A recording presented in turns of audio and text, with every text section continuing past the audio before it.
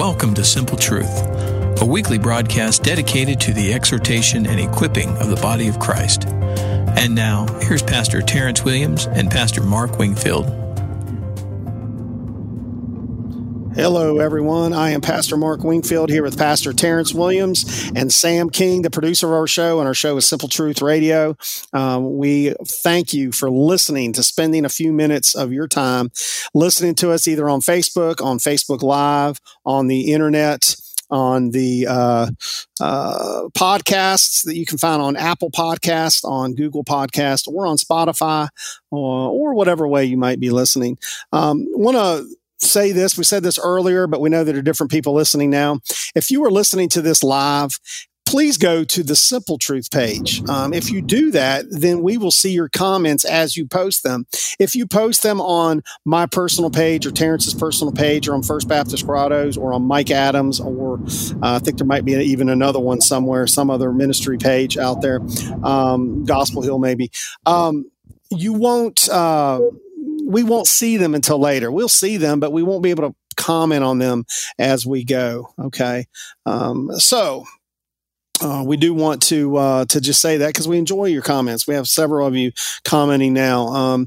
So persecution, we're going to talk about persecution. The truth is, if you look at persecution of Christians throughout the world, you think of 2 Timothy 3:12, which says, indeed, all who desire to live a godly life in Christ Jesus will be persecuted. Well, when you look at that, persecution looks differently everywhere that you look.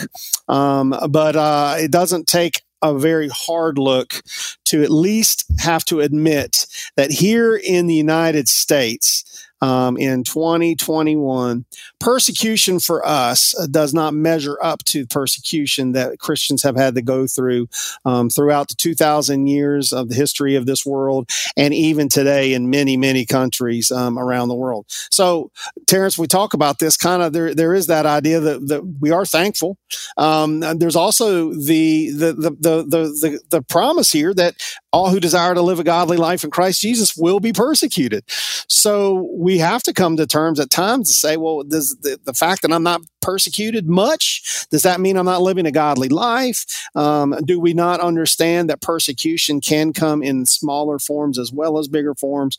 Why don't you get us started off with that, Terrence, because you had a desire to talk about this a little bit earlier. So let's hear something about persecution in the American church. Well, I thought of it today that we in the Western world, we've been shielded a lot in America. We've been, in a way, kind of rocked to sleep, in the prosperity of America, which, I praise God for the fact that we live in America. And obviously people from around the world are trying to get here. So they know that there's something of value here, despite what the socialists are saying now. But, quite frankly, we in the church don't know. We don't know what real suffering's like. Even some of the ones that are left behind in Afghanistan right now that are threatened to be beheaded or shot or whatever.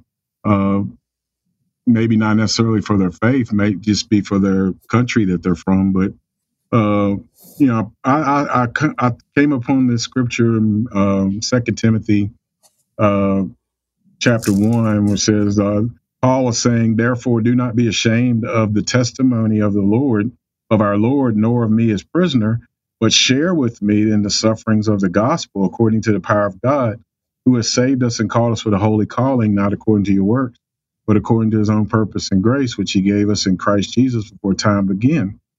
And it just goes on to say, verse 12 says, for this reason I suffer these things, whom I have believed and I am persuaded that he is able to keep what I have committed to him against that day. And so, I'm thinking even toward the end of what we were talking about last week and earlier on the podcast, that when we settle in our minds that there's going to be some persecution on some level, whether it be the popular term we're using now is just cancel.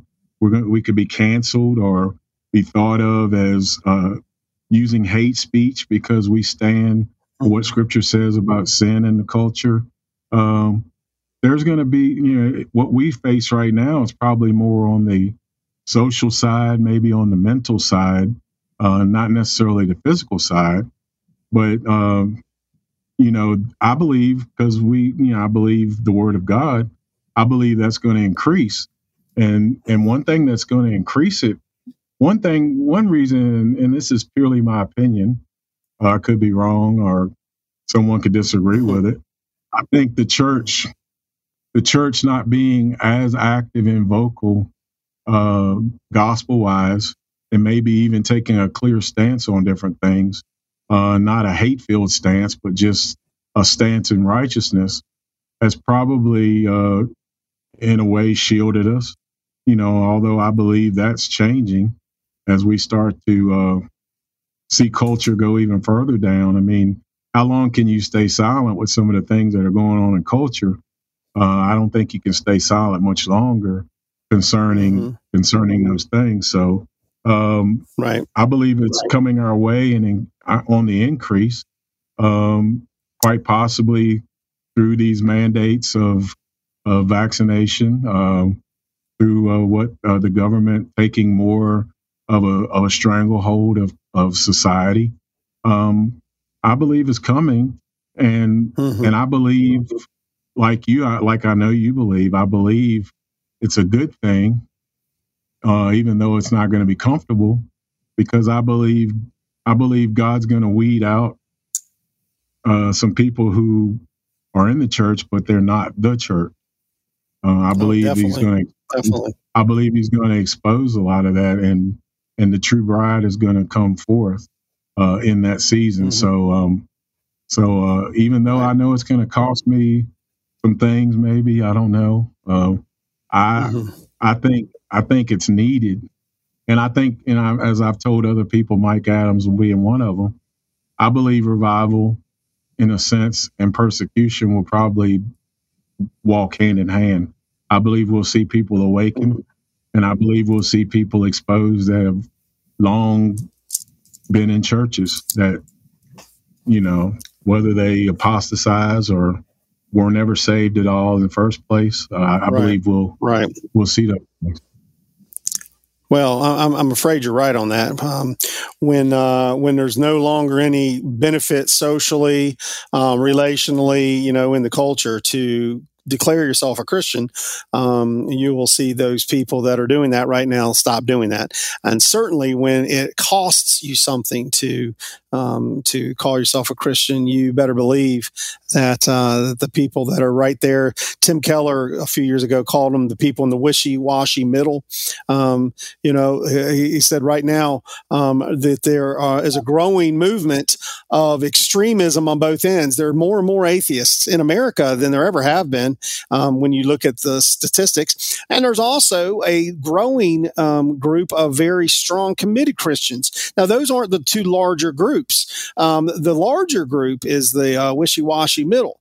However, that wishy-washy middle is getting smaller and smaller as people are either deciding that they're going to follow Jesus wholeheartedly and they're going to follow on that side, or they're going to abandon any semblance of faith and they're going to join that group. So here's what I was hearing too, Terrence, when you're speaking. Persecution will look different even according to where we live. You think about these Christians in predominantly Muslim countries, and I know that it's not politically correct to say so, and it's not very tolerant, but let's just be honest. Most of the violence right now around the world that are being perpetrated against Christians come from the extremists in these Muslim countries. I mean, I'm not saying that they don't come from other places as well, but a majority. And again, I don't know all the numbers, so somebody can support that or show me where I'm wrong. But I guess I would say my understanding would be that most of the persecution, the very violent persecution, is coming to Christians in countries that are predominantly Muslim. Well, that's not where we're at. We are, I don't know, we're in the land of apathy right now, the land of who cares, the land of don't try to push your God on me. And so there's going to be a form of persecution that comes against us. I think somebody mentioned declaring the Bible hate speech. Absolutely, that's coming. That's already been coming, and it's going to get worse. Attacking churches with their tax exemption status for the sole hope of destroying them financially, et cetera, et cetera.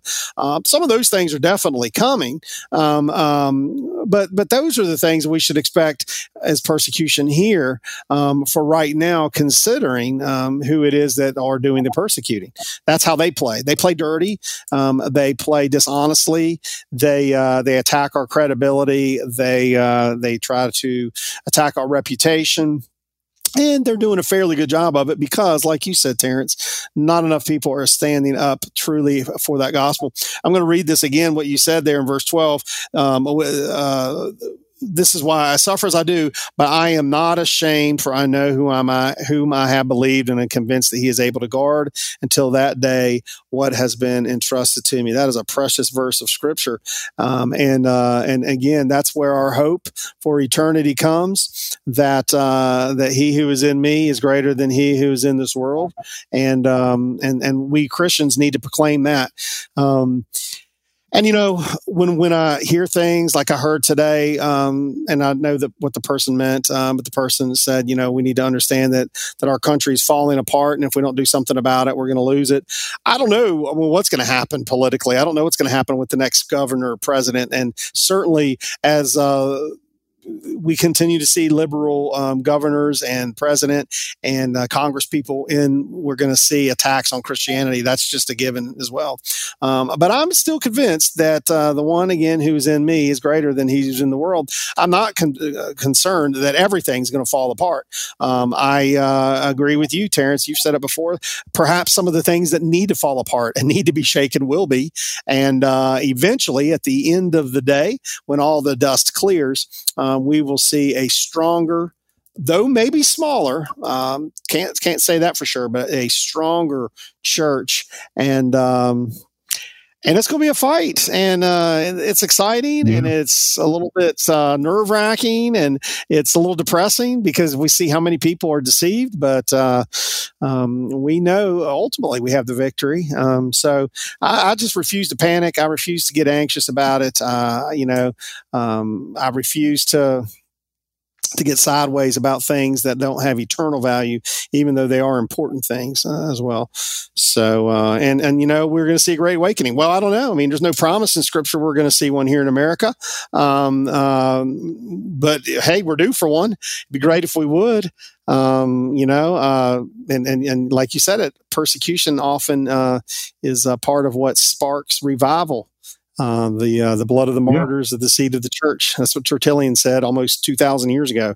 So, we got about a minute and a half here, Terrence. You want to wrap us up? Sure. And I'll just address Paula, Tinker's wife, Paula. I believe in an awakening. I don't know about a great awakening, but I believe there'll be some people awaken, because I believe as things get tighter and people right now, and especially right now in America, we don't have enough of a challenge. When you talk to people about Jesus, Jesus is still an option to people where they can say, well, I'm not ready for that yet, or I don't believe that. So there's really no heat coming. And as you quoted earlier in Hebrews, everything that can be shaken will be shaken, so that what cannot be shaken will remain. And so that's the day where I believe there'll be a great harvest, because I believe it's at the point of shaking that people really find out what really matters in their life. All the rest of the stuff has been fluff. and not really worth much. But I'll let you end it. We got about 30 seconds. Yeah, we're about done here for this segment. Thank you all for tuning in. Those of you who are watching us Facebook Live, don't go away. We still have one more session, and we need some ideas for that, by the way, so you can start commenting now. The rest of you, tune in next time for Simple Truth Radio. Pastor Mark, Pastor Terrence, and Sam King.